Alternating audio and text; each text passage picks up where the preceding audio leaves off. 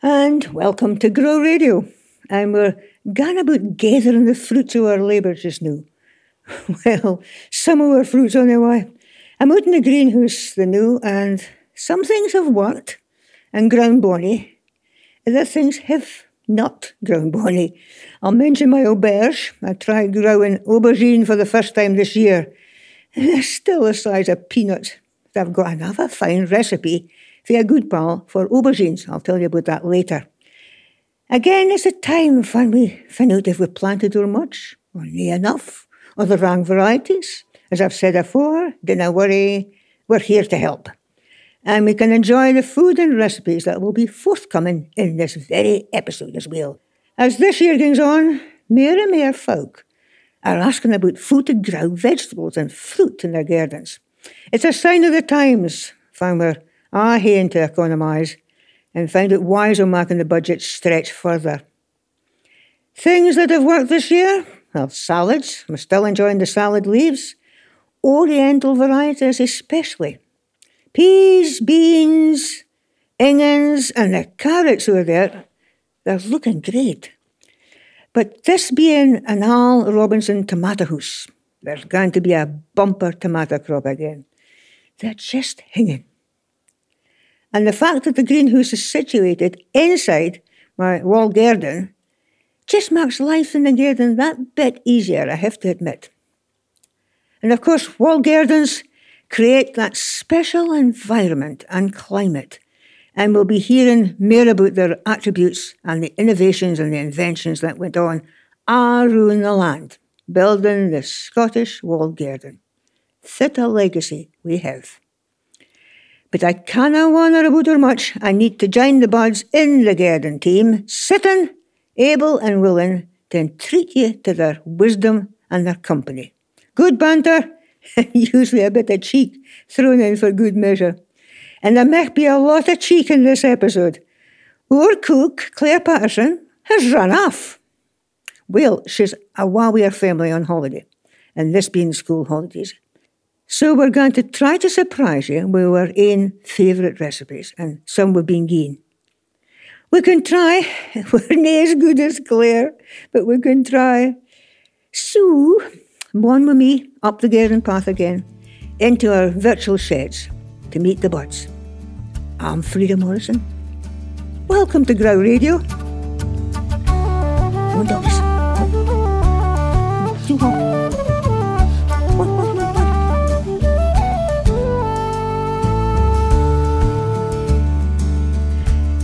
And welcome to the sheds. Let me introduce you to the team, ready, willing and able to sort out your gardens with our big or small pots, windy boxes or just nothing. Just enjoy the banter and the fresh air. And we've got plenty tea for armchair gardeners. So to the team, the heat gardener himself, a past curator at the Botanic Gardens in Edinburgh, Vice Chair of the National Trust for Scotland, welcome, David Mitchell. Morning, Frida. And how do you find? Och, I'm dandy. Melting a wee bit after all that heat, but we're fine. We're dandy. Aye, we're going to be speaking about the heat and the effect on you, but the effect on plants. We're not worried about you, we're worried about the plants. Oh, no, you're not worried about me. That's all right.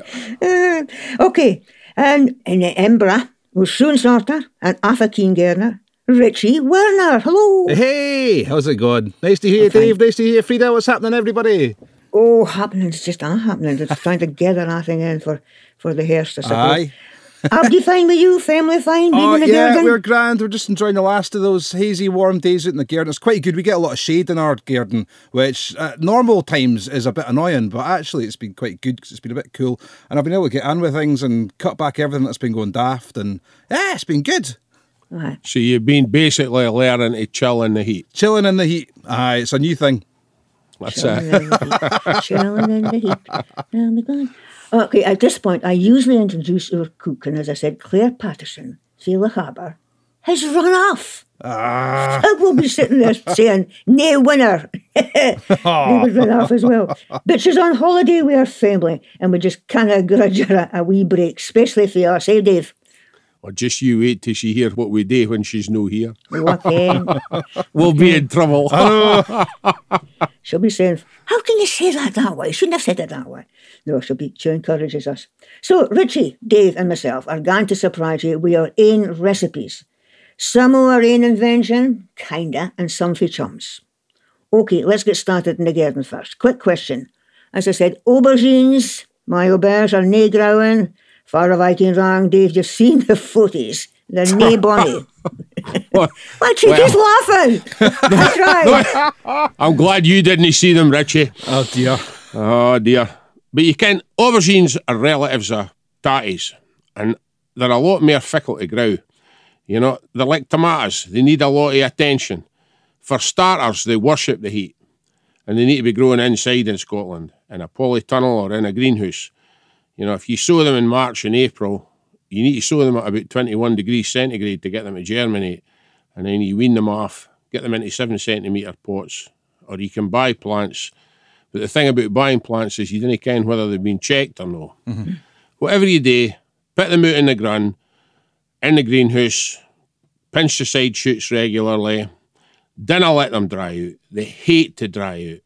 You know, you need to pay heed to the watering at all times. If you can get them going right, they maybe be good enough to need a stake. You should give them a liquid feed with a high potash liquid feed. And they love humidity.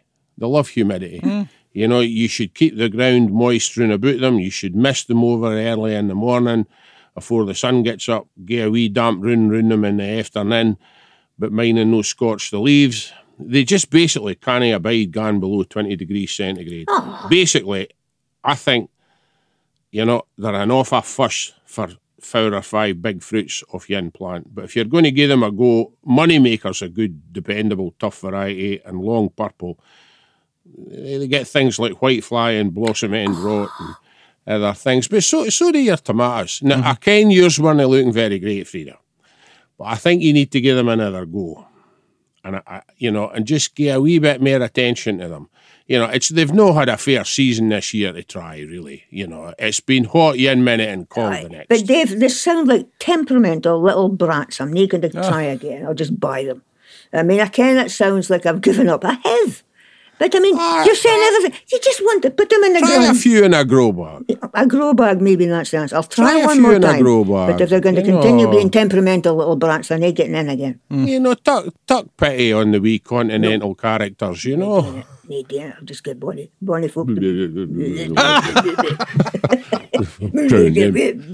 We'll no see photos of them next year, I'll send Richie my photos. They're sad. Anyway, okay. I'm going to put myself on the line with the first recipe. And as you heard, I've tried to grow aubergines because I love them in various dishes. So this recipe is for Robbie Rose, husband of pal Helene, and Robbie is a fantastic cook, I have to add. So this is Robbie's aubergines with tahini. Aubergines with tahini, folks. Right, here's the method.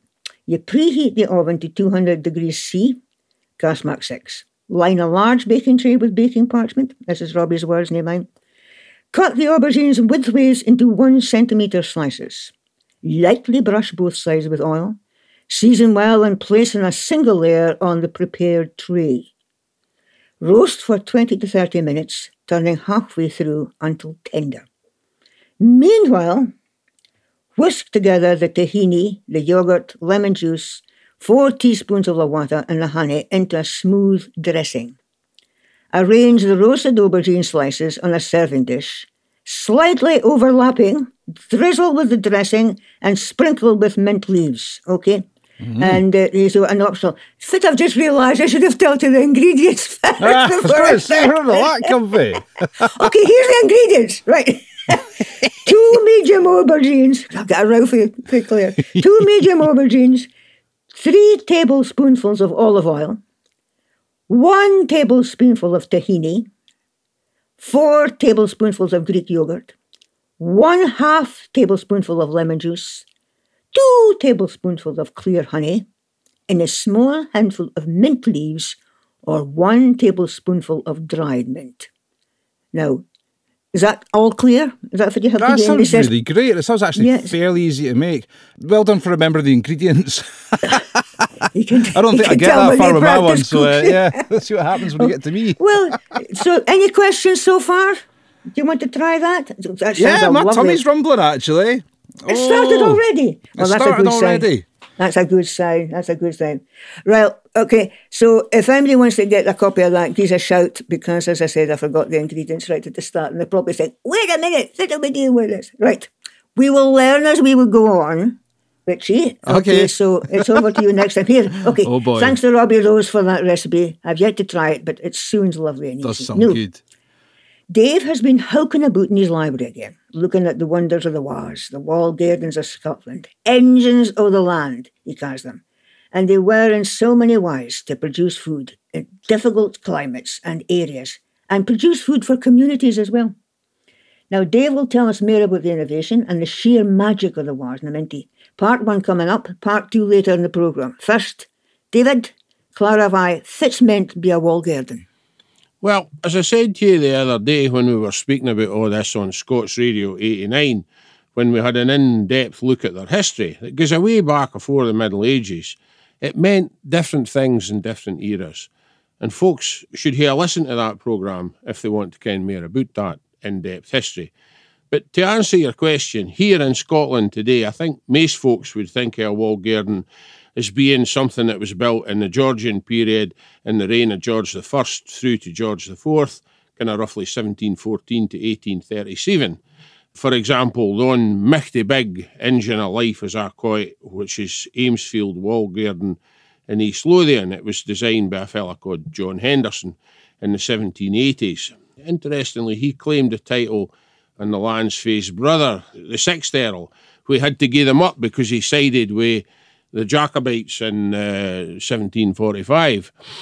And I think that maybe has an interesting point there as to why the garden's laid out in the design of a Union Jack. But it's 8 acres in size. Again, the early wall gardens for the Georgian time were always very big and quite often built further away from the house. But nearer to our own time, the pinnacle of achievement for wall gardens in Scotland, and in fact across the whole of Britain, the inns that were created by the Victorian gardeners and the Victorian engineers, they were often smaller in size, but they were no less built for purpose. You know, they were enclosed spaces with walls usually about 10 feet high, a wee bit higher if they had to support a lean-to glasshouse. They came in a range of sizes, but normally what you saw was the inns built out of bricks that were between 1 and 2 acres. And they would have a special coping stone on them that sloped the water away, or maybe even a fancy terracotta tile.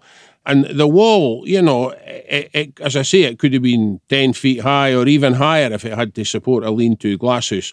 And then the other thing that you saw was the kind of thing that was made with, like a dry stone dyke to the side of a farmhouse or next to the schoolhouse, again, where the dominie bided, and you'd have been dared to go and scrumping for apples when you were a loon, just as I did on occasions, but that's another story. So wall gardens meant different things at different times, but I think most of us today, great big brick edifice, purpose-built for growing plants with a greenhouse in the middle. And that's what most of us conceive as them as being now. I think when we were speaking about this and how the shapes sometimes change, that my own walled garden here is, my pride and joy, but it took 25 years to understand just how the whole thing worked. And Willie Duncan, our favourite gardener for Fife, helped me to try and understand how it was shaped. And it was various walls at either side. The walls go down one level and then a lovely wee roundy bit into another level and then into another wee roundy bit into the smallest wa, which is opposite the 12-foot wa. Now, I thought it was just bonniness they did that for. No, Willie says, no. They weren't that keen on bonnies as, well, they were, but in a different way. They made it that way, Frida, to let the frost out. And I didn't think about that. The frost comes in, but you have the wars in a way set up so that the frost can get out. Right, next question. How do they fit into the land, though? Are they all the same shape? I mean, I've seen mine's a different shape. No. I mean, you've described the shape of yours, which clearly had the walls designed and laid out in a certain way to trap as much heat as possible, but to let the cold air away. If you think about the ones that were built in that Georgian era, they were often built far away from the house and screened with woodland, such as you would see at Culzean. If you think about others, such as the inn you would see at Inverewe, where it follows the shape of the bay and the shape of the drive. It's within walking distance of the house. Basically, wherever they were built, they were made and placed to make the most of the microclimate, and their orientation was such that it could trap the maximum amount of sunlight. If they were built on a slope, it was very important to have an air drain at the bottom of the garden. Now, that could have been a hole in the wall with a cast iron grill on it that stopped vermin from getting in but allowed the air out, or it could just have been a garden gate that didn't quite fit and just had a bit of wire netting at the bottom. But you need to let the cold air escape on a slope. And, as regards the size, the general thought was 1 acre would feed 10 to 12 folk all year round. And I mean, it's funny thinking about this question about shape, most of them were square or rectangular. They were made to fit into the contours of the land. Quite often in the West Highlands, there's no big areas of flat land. They were tighter and smaller and maybe had an odd corner in them. And, basically what drove it was a combination of money and the space available, the size of the household, and, whether they was a requirement for glasshouses and conservatories and winter gardens and sick like. And in a way too, for a lot of the folk that had them, there was something about status. Mm-hmm. There was a wee bit of that. And then, of course, practicality. It was all very well the man that's paying the bill wanting status and wanting this and wanting that, but it was the head gardener that had to make it happen. And these head gardeners, they were horticulturalists, they were engineers, they were florists, they were gardeners, they were propagators, they were designers, they were artisans, and quite often they were very literate. And, they wrote and published a lot about what they did and how they thought about it. Right. Now, you touched on something there. Were the Scots more innovative than the other folks around their construction even? Well, I don't think it would be fair to say they were more inventive, but you could say that they were leaders in the field. I mean, things like air drains we spoke about, flues and heated walls where they actually built the wall and there was chimneys and ducts within the wall so that they could light a fire at the back and the warm air could flow up inside the wall to stop the fruit on the front from getting frosted. Sometimes they even had outshot glass covers with a rolling screen on the front of them. The Scots invented propagation frames and pits and complex ways of growing things like pineapples and capturing fresh water for dipping ponds, and they made stove houses and temperate houses, and there was Scots that invented things like the cast iron glazing bar and steam boilers and hot water pipes and specialist ranges for growing grapes and peaches. I don't think it's fair to say we were more inventive, but we were definitely leaders in the field. I mean, there's four folk in particular, Walter Nichol, who we spoke about the other day, in his book, The Scotch Force and Gardener, published in 1809, kind of paved the way, and then Loudon and the glazing bar and the heating systems. And then a fella, Charles Mackintosh, came from Abercairnie. He worked on a lot of big estates in England before he came back to Scotland, where he came back to work for the Duke of Buccleuch. And he was a clever man, a studious man, and a prolific writer. And he wrote a book called The Practical Gardener and Modern Horticulturalist, 2 volumes, beautifully illustrated publication. Wonderful thing. If I kent half what was in it, I could call myself a gardener. And another book, The Greenhouse, Hothouse and Stove, which I was aware of, but I'd kind of forgotten about. And as a result of doing this, I come across it again. And I'm new gone looking for a copy. It's an awful fascinating thing. And then William Watson, he's an interesting fella. He was originally from Liverpool, and then he worked his way up from being an ordinary gardener to become the curator of Kew. He was curator of Kew for 20 years, but he has a connection with Scotland that goes way back because he revised Robert Thompson's book, The Gardener's Assistants. He revised that. Now, Robert Thompson was born at Echt, near Aberdeen, and Watson's revised work was republished in 1902 in 6 volumes. It's a wonderful thing. You often see it in second-hand bookshops for a few pounds. Don't dismiss it, because it really is a marvellous 6-volume publication, with a mine of information, much of which is still, relevant today. And, I think you've just got to mention folk like Mackenzie and Munker in the passing. They built some of the most marvellous wooden glasshouses that you'll see if you go into Culzean or you go into Crathis. They're still there today. And if you want to ken more about these innovations in folk. As I say, on the last Scots Radio we did, number 89, there's a lot there about the great conservatories and winter gardens. It's all grand stuff. It's part of Scotland's history that deserves to be celebrated more than it has been. Absolutely. Now, you mentioned Echt there. Do you mind Ronald Smith, who we worked with and broadcast with a lot in the early days, broadcasting days? He was for Dunecht. Well, Dunecht's an interesting place because there was quite a few people that I know that started their training in the great estate at Dunecht. You know, these big estates, they set young men on a path for life and a path that opened doors, as it did in my case. I mean, I was fortunate. I got the remains of the day of these big estates, and it shaped the way that my career developed right to this point. We spoke about Willie Duncan. Willie was another one, yeah, but Ronald, I remember, yeah, appeared and Max, his shoes were all shiny bonny, and he had his waistcoat and his suit and his gold chain for his watch and his waistcoat, and he always raised his hat. Good morning, Frida, good morning. There was just this wealth of knowledge in Ronald, and he told me the story about how he felt it was his job to keep the fires burning in the winter in the WAF, and they had the fires inside the wall. Oh, that's right, for the heated flues. And he fell asleep. He fell asleep early morning with the cow. And he let the fire go out, and he said he'll never forget the row he got. It wasn't just a row, he got quite a severe ticking off, shall we say, the heat garner for that. But as a young loon, you can just imagine him getting up in the early morning, the frosty morning, just falling asleep and letting the fire go out, and then realising that he'd done. It's like the wars weren't warm anymore. Then no wonder the heat garner was annoyed, because that mishap could have resulted in the entire loss of the crops of pears and apples for that summer. It did. But that's that thing about attention to detail and doing what you tell. Doing what you tell. Right, thank you, Mr. Dave. We'll look forward to the WAS Part 2. Now, we're loping through the season and we're into the hairston time, and our usual carry-ons will wither. But this is when we wander about round the garden to pick up a few salad and herbs and tomatoes and maybe some carrots, Santa back, happy in our hairst. Aye, right, some of us are happy in our hairst. Okay, most of us this year are here to watch the water levels and the night temperatures and the heat temperatures. You know, it's a fair job. But time for another of our own recipes. Since our cook, Claire Patterson, is off on holiday, we thought we'd surprise you with some of our recipes for our own kitchen garden.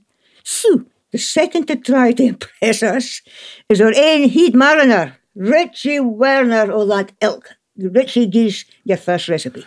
Jings, so that's interesting you talk about sauntering through and starting to harvest things, because some of the things you might put in your truck might be a couple of small leeks, and you'll need a couple of small leeks for this next one. We're getting into that time of the year where it's going to start getting chillier, believe it or not, and the leaves are going to start dropping, and we might need a wee bit of heat in our tummies. So one of the ways that my family's always done that, and this is one of the two soups that I grew up with, and it never did me any harm, is cockaleekie. And this is going right back to one of my great auntie's recipes. So brace yourself. I think this is one of Scotland's oldest soups as well. I think it maybe came from France in the 1500s, believe it or not. And we swapped those wee French onions with leeks at some point. So my measures will be a bit off because it's all by eye and it's all by feel. But here we go. So take away a pinch of salt. So get yourself a nice wee handful of chicken thighs. You want thighs because you want those nice fatty thighs. Whoa. So I think 3 or 4. I don't know. Get them into a medium pan. Cover them with cold water, make sure it's cold, maybe a wee sprinkle of salt, so maybe a couple of pints I think. Slowly bring that to the boil and simmer away.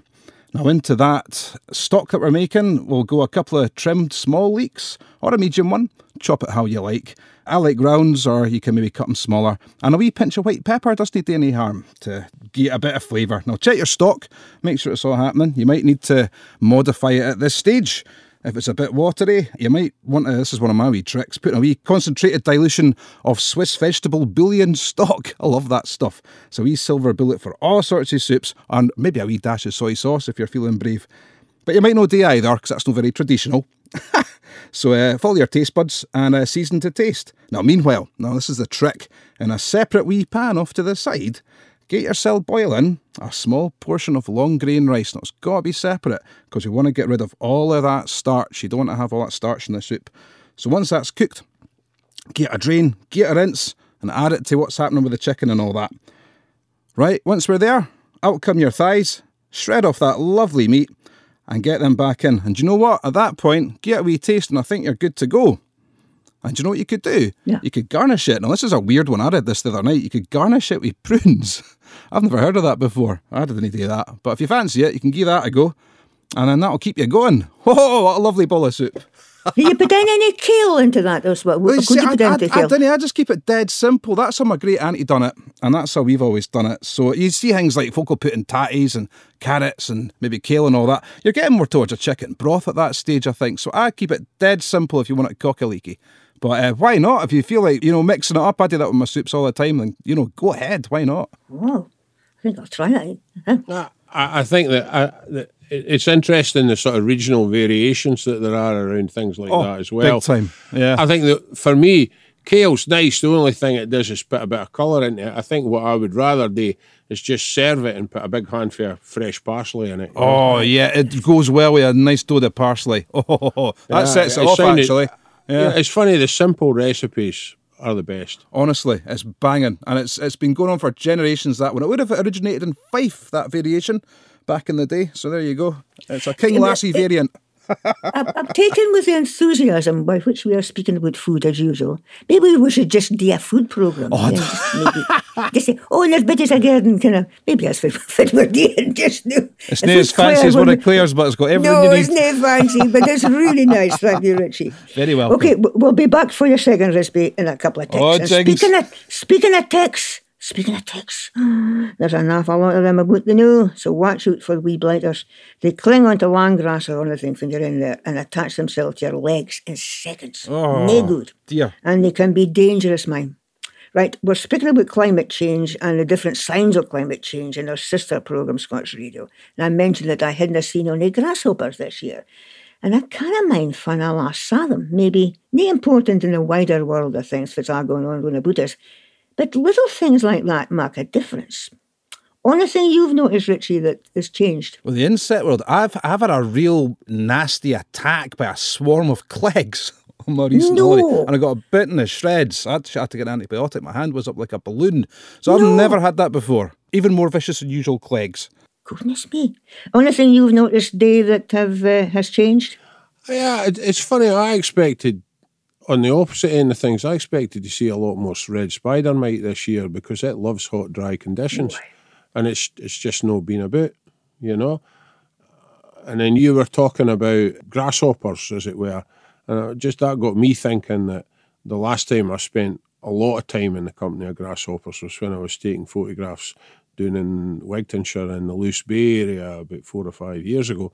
But I've also noticed this year there's not been as many butterflies. Aye. I've been hunting for butterflies. Aye, that's true.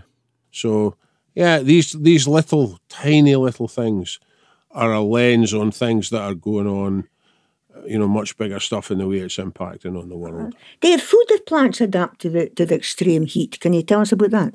Well, it would take a wee minute or two to talk about that, Frida, because there's a lot there, but plants have an awful lot of tricks up their sleeve.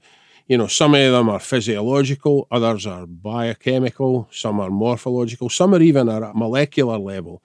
At a very simple level, they include things like just saying, it's too hot, I'm going to shed my leaves and that'll reduce transpiration. And I've noticed that with a lot of the trees round about our garden, they've been dropping leaves over the summer. But much less extreme would be plants that develop a thick waxy cuticle on their surface to reduce the transpiration. Others actually hide their stomata or breathing pores on the underside of the leaf away from the direct sunlight. Quite a few of them can even roll their leaves up on a hot day to reduce their surface area even further. But then if you think about things for Mediterranean areas, Mediterranean climates, plants like lavender, they actually have got fine hairs all over the leaf that cast a shadow and help to reduce air movement and keep it cool. They also have volatile oils evaporate from the plant, reducing the heat and helping it to survive. Plants with hairy leaves would include things like lamb's lugs and Jerusalem sage. That's the Stachys lanata and the Phlomis russelliana, respectfully. They're good examples. But if you look at things like dwarf rhododendrons, like Rhododendron impeditum, Rhododendron a wee bit bigger, Augustinii, the lepidotes, that come from the high mountains of the Himalayas, if you took a hand lens and looked at the surface of their leaves, you would see that they're covered in tiny scales called trichomonas that are thought also to help reduce water loss. And then there's the Rhododendron yacusamanum hybrids. You know, they've got them big, thick, waxy leaves that have that thick cuticle, but on the underside of the leaf, they've also got a kind of woolly fibre that helps to protect the stomata. And, you know, talking about the tropics and other parts of the world, if you look at plants that come from these areas, a lot of them, their young leaves actually are loaded with red anthocyanin pigments, and they actually deflect the harmful UV light. Many plants do things that you can't see. Some of them are able to alter their metabolism. Others produce things called HSPs, heat shock proteins, that allow them to stabilise the inside of their plant and cope with extreme temperatures. Others just shut down altogether and gone dormant, especially things like yams. And then you've got others that have developed big storage organs like baobabs, where their stems all swell up. Mm-hmm. Oh, yeah. And then, you know, we think about the cacti and the succulents on your windowsill. That's what most folk think of when they think about, you know, plants in the heat. But they're very specialised things because they have a technique, it's got a terrible name. It's called crassulaceae acid metabolism. Gosh. And what that does is it alters the C4 pathway inside the plant, and it allows them to keep their stomata shut during the day, even although they're photosynthesizing, and then only open those stomata at night so that they can exchange gas, get rid of oxygen, and bring in the CO2. But then, if you think about cacti, they've no leaves in the main. Their leaves have adapted, in many cases, to become fine spines or long needles that curve. These needles are rather special because when you're in the desert, as I've been, if you go out in the morning when it's really cool, just before the sun gets up, you quite often find that there's a dew, and the dew drops are on the tips of the needles of the cactus. That dew, that tiny little bit of dew, just drips down to the edge, and the plant's obviously able to capture it with its roots. But the cactus's stem is actually its leaf. That's the bit that photosynthesizes. So they're very complex organisms. And one that just completely blew my mind a number of years ago when I found out about it was a thing called Pinus caribea, the Caribbean pine. It has high concentrations of resin in its bark that work like tiny fire extinguishers. So when a bushfire comes through, the bark goes pop, pop, pop, and it snuffs out the fire and stops the fire from actually taking a hold on the bark. You know, the innovation in nature goes on and on. Things like eucalyptus have big, special, woody lignotubers that are under the ground. So when a bushfire comes through, if it gets burnt and drops to the ground, it just goes fine. I can cope with that, and it sprouts away for the base. Incredible. But even more amazing is some of the South African proteas. They need heat and fire to enable them to germinate. Because when the fire comes through, there's natural cyanides produced in the blaze. And that cyanide is actually part of the process that breaks down the protective endocarp so that the radicle can escape out of the seed and actually take roots. And you know, I just read something when you asked me about this the other day, and I thought, I'll see what's going on that's up to date. And there's even new evidence that suggests that plants such as Arabidopsis can actually change their shape and change their architecture to allow them to adapt and survive. I think there's lots to learn about this. We know a lot about it, but there's a lot more to learn. And I think plants they are much better at adapting and coping with extremes of heat than ourselves. Mm-hmm. And fundamental to that, plants realise that water is the currency of life. Without water, there is no life. And plants go out of their way to use only what they need, to preserve what they've got, and to live in harmony with the world that gives them the water, the gift of life. Thank you, Mr. Dave. That is just a perfect place to say, there we will leave it, because we know the value of water. We maybe don't know it yet, but perhaps water will become more important than oil one of these days. We Well, never know. I wouldn't be surprised, Frida. I wouldn't be You surprised. never know. No, we're going to work you hard this episode, Mr. Dave. It's all Claire's fault because she's It's all not here. Claire. I Blame tell you, Claire. I don't know. Tuck it out on the Gardener. Because on the subject of reacting to heat, one of the best remedies, so I'm told, is called soup. So, old Dave says that one of his favourites is called soup. Over to you again with your next... Is this your first recipe? I'm losing count. This is my first bit of my Gardener Summer's Feast. Oh, a summer's feast. Oh. And it's easy to make. It's nice and simple and easy to make. Okay. But I love cold soups, and I first started to eat them a lot when I worked on an expedition ship in the tropics. And I don't think we use them enough in the UK. But this simple soup that I have for you is a pea and livage soup. It can be served all year round, either hot or cold. It's really refreshing, just in a glass with a sprig of mint. It's nae my recipe. It's thanks to Mark Hicks. It came from his book, British Seasonal Food Cookbook. It's beautiful. Now, I'm not going to give you a list of ingredients. If you want to mark this, you'll just have to listen to the recipe. First of all, you take a tablespoonful of vegetable oil and you put it in a decent-sized pan. And when it's hot, you gently cook the white and the green part of a decent-sized leek that's been roughly chopped and washed before you put it in the pan. And you cook it for about 3 to 4 minutes. After that, second step, 1.2 litres of vegetable stock with some of that Swiss bouillon that Richie was talking about. I put a tablespoon of that in and all. And then you simmer that leek and the vegetable stock for about 10 or 12 minutes. You're nearly done. All you need to do then is add 450 grams of freshly podded peas.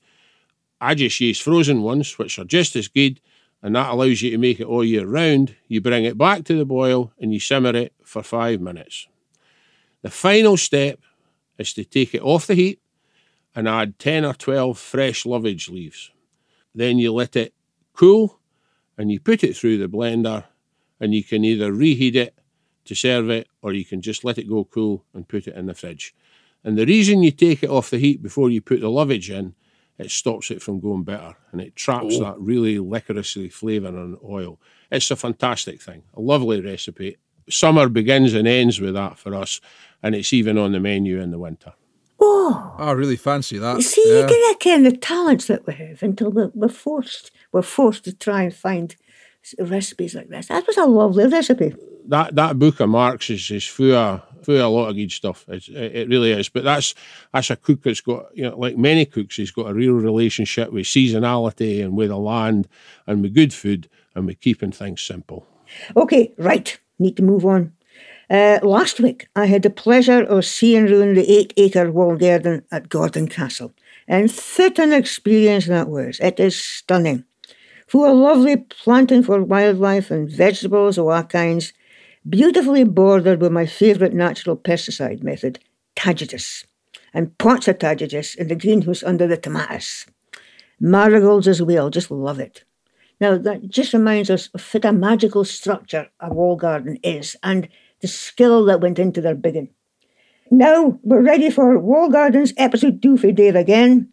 First of all, do you think they're still important, the wall gardens, still important to communities nowadays? Well, that's difficult to answer, Frida, especially as wall gardens are different things in different parts of the country.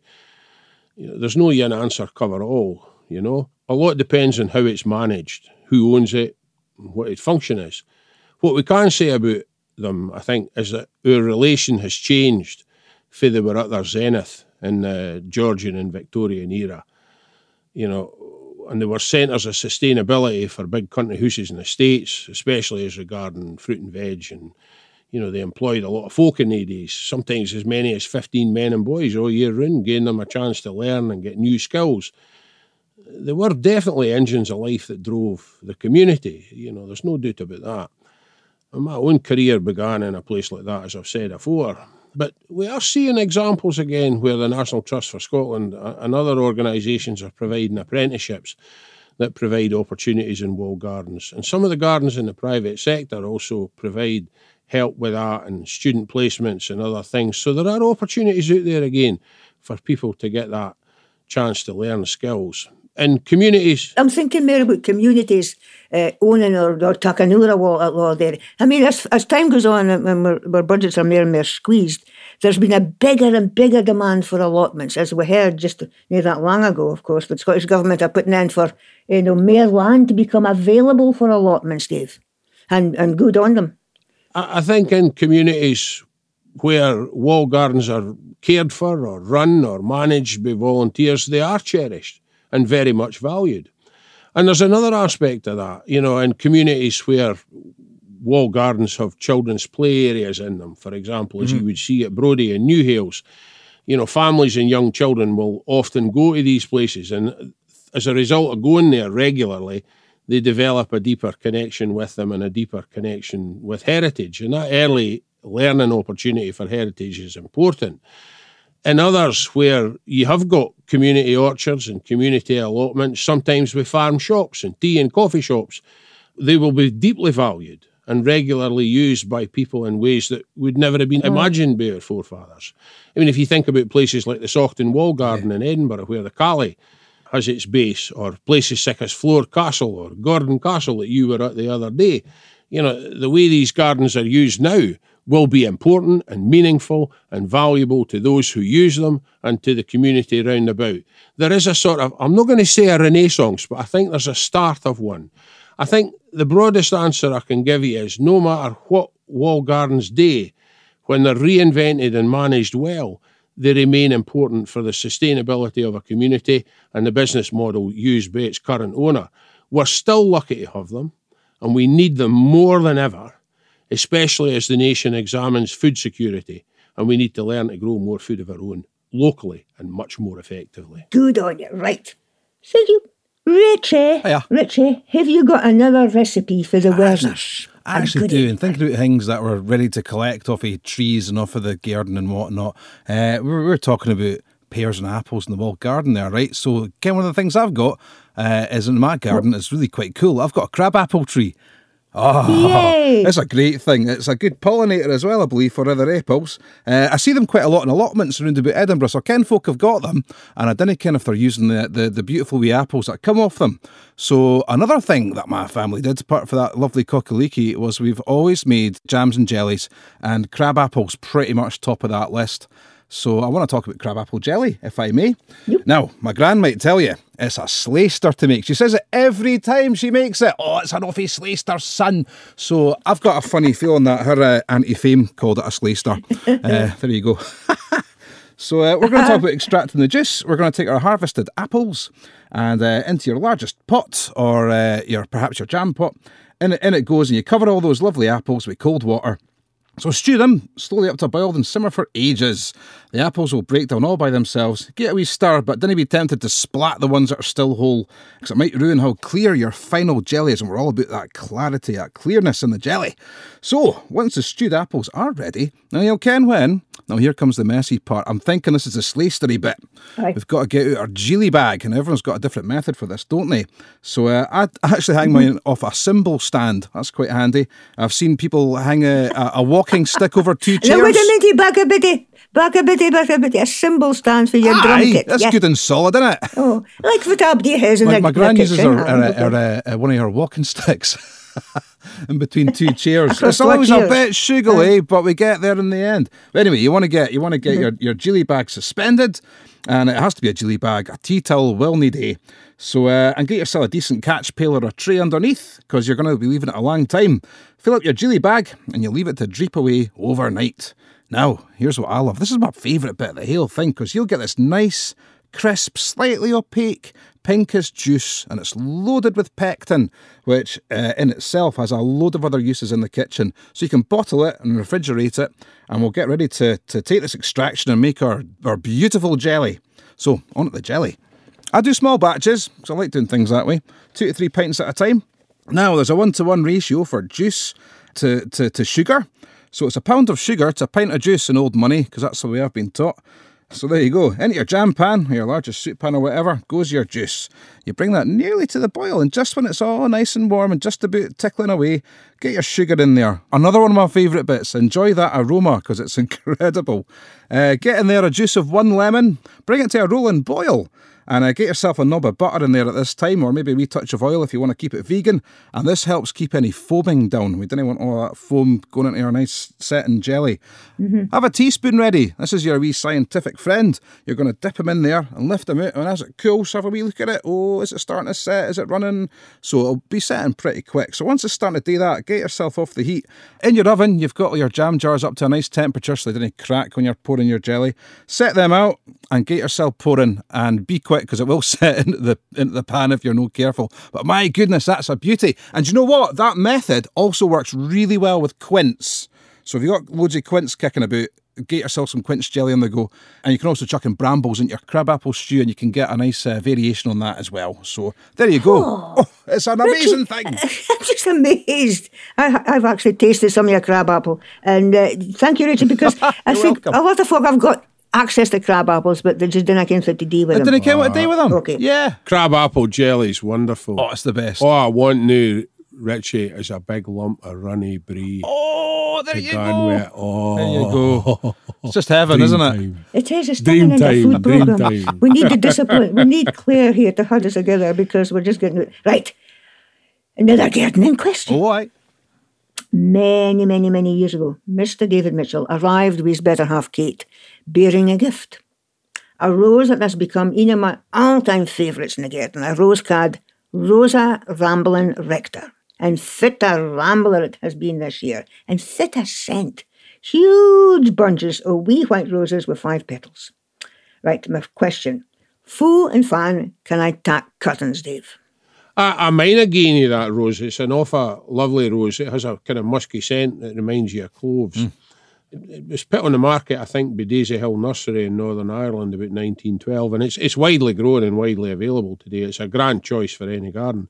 But as regards taking cuttings of it, you can do hardwood cuttings taken in November, and you want pieces of this year's growth, a bit thicker than a pencil and about 15 inches long. What you want to do is cut them off, put a sloping cut at the top and a straight cut at the bottom, and then take the thorns off for the bottom 8 inches. And then just either side of the base, just scrape a wee bit of the waxy cuticle away to expose the cambium on either side. About 1/4 inch wide for about 2 inches up for the base. Dip it in some hormone powder, and then all you need to do is go out into the garden, maybe at the foot of a wall or the side of a frame, you make a slit trench. You can even do it in open ground.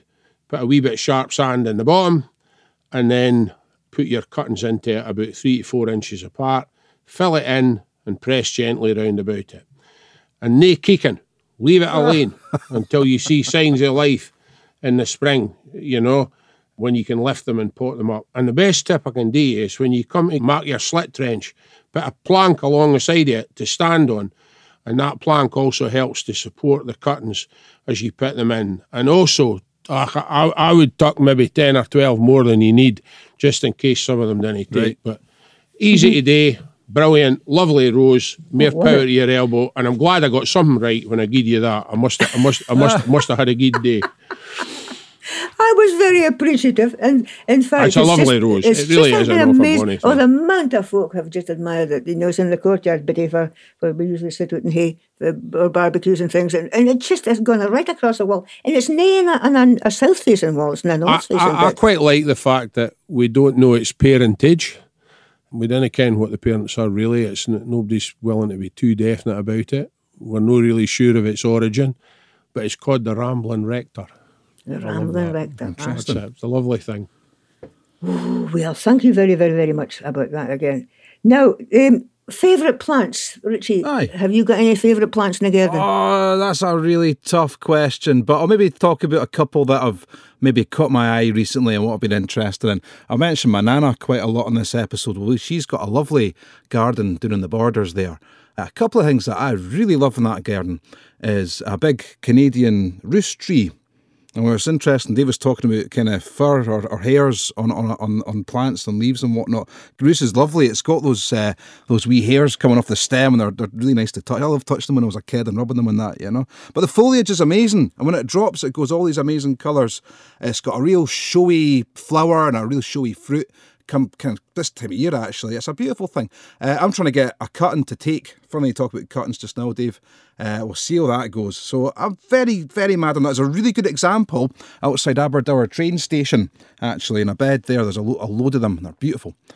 Now, the other thing that's caught my eye recently is a wee alpine, also from my nana's garden, but I love it. It'll just grow anywhere that's rocky, and it's a happy wee thing. It's a wee sort of mossy saxifrage, you know. It looks like it's moss, maybe sphagnum, but out of this, it's maybe a bit paler, the leaves. Out of this comes little star-like flowers, and it's just abundant with them earlier in the year. It'll just grow anywhere that you've got a wee bit of rocky ground or a wee bit of rocks or anything, or onto your path a wee bit, you know. It's a wee cracker. I love that. Right, Dave, your moment has arrived again. To complete the Gardener's summer feast. What have you got this time? Well. I don't know. I didn't make this very often because it's a wee bit indulgent, but it's awful good, and it's a Delia Smith recipe.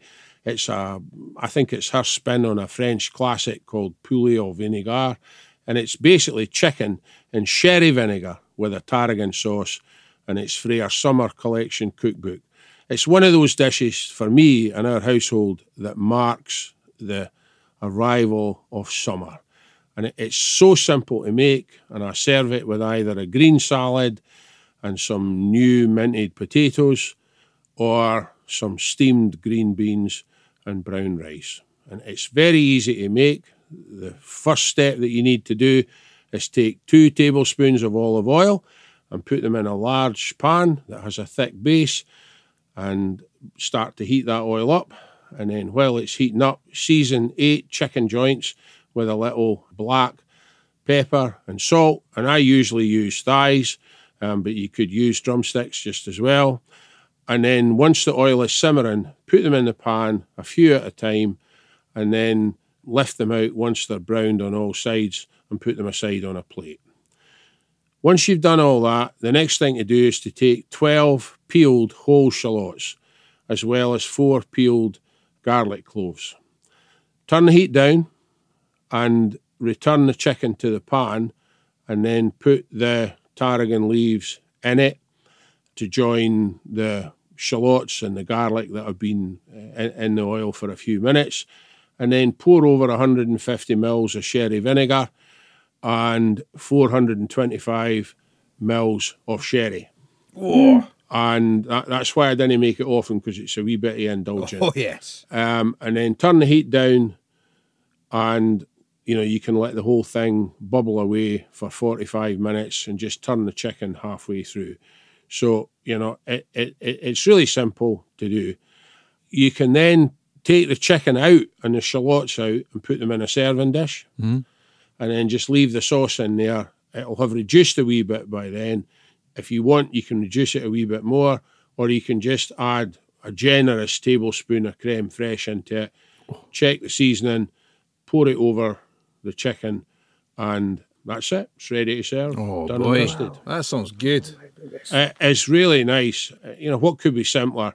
Browning a few chicken joints, browning your shallots and your onions, putting the chicken back in the pan with the tarragon, the sherry vinegar, and the sherry. Let it boil, take it out, stick in the sauce with the creme fraiche, pour it over the top, and away you're done. And they put a lid on it. Oh, yeah. You've got to put a lid on these things. I mean, the lid's eating mess. Only 500 grams of strawberries and a bit of double cream. And if you haven't got pomegranate juice, put some orange juice in it, stir it up, slap it on a plate. Brilliant. Dream time. Going to Nirvana. Right, before we go, we've got a mind to D list. Fits on your mind to D mind list. today. Sit down after you've had a feast and order your raspberries, bare root and black currants, bare root, and peruse a bulb catalogue so you can get your bulbs in time to plant them in October and November. Put your sun hat down and fall asleep. Lucky you've got your jobs done, I can tell. No. When's the last time you put your hat down and fell asleep in the That garden? just doesn't happen. It just does not happen. I'm halfway you through know. giving my It's crab lucky. apple a haircut, so I better get that finished. It's been shooting like crazy. You've got to mind, there's no point of working hard in the garden, not to take the odd afternoon in it and enjoy it. Oh, that's true. That is very true. That's what it's there for after all. We dream. The room we outdoors, dream. Dave. The room outdoors, filled with good food, topped off with eating mess and a power nap. What more do you want? Brilliant. Okay. And that, ladies and gentlemen, brings us to the end of this episode. So, hope you've enjoyed the dinner around the garden and the kitchen. And join us again. No matter if you've just started, we've all been there.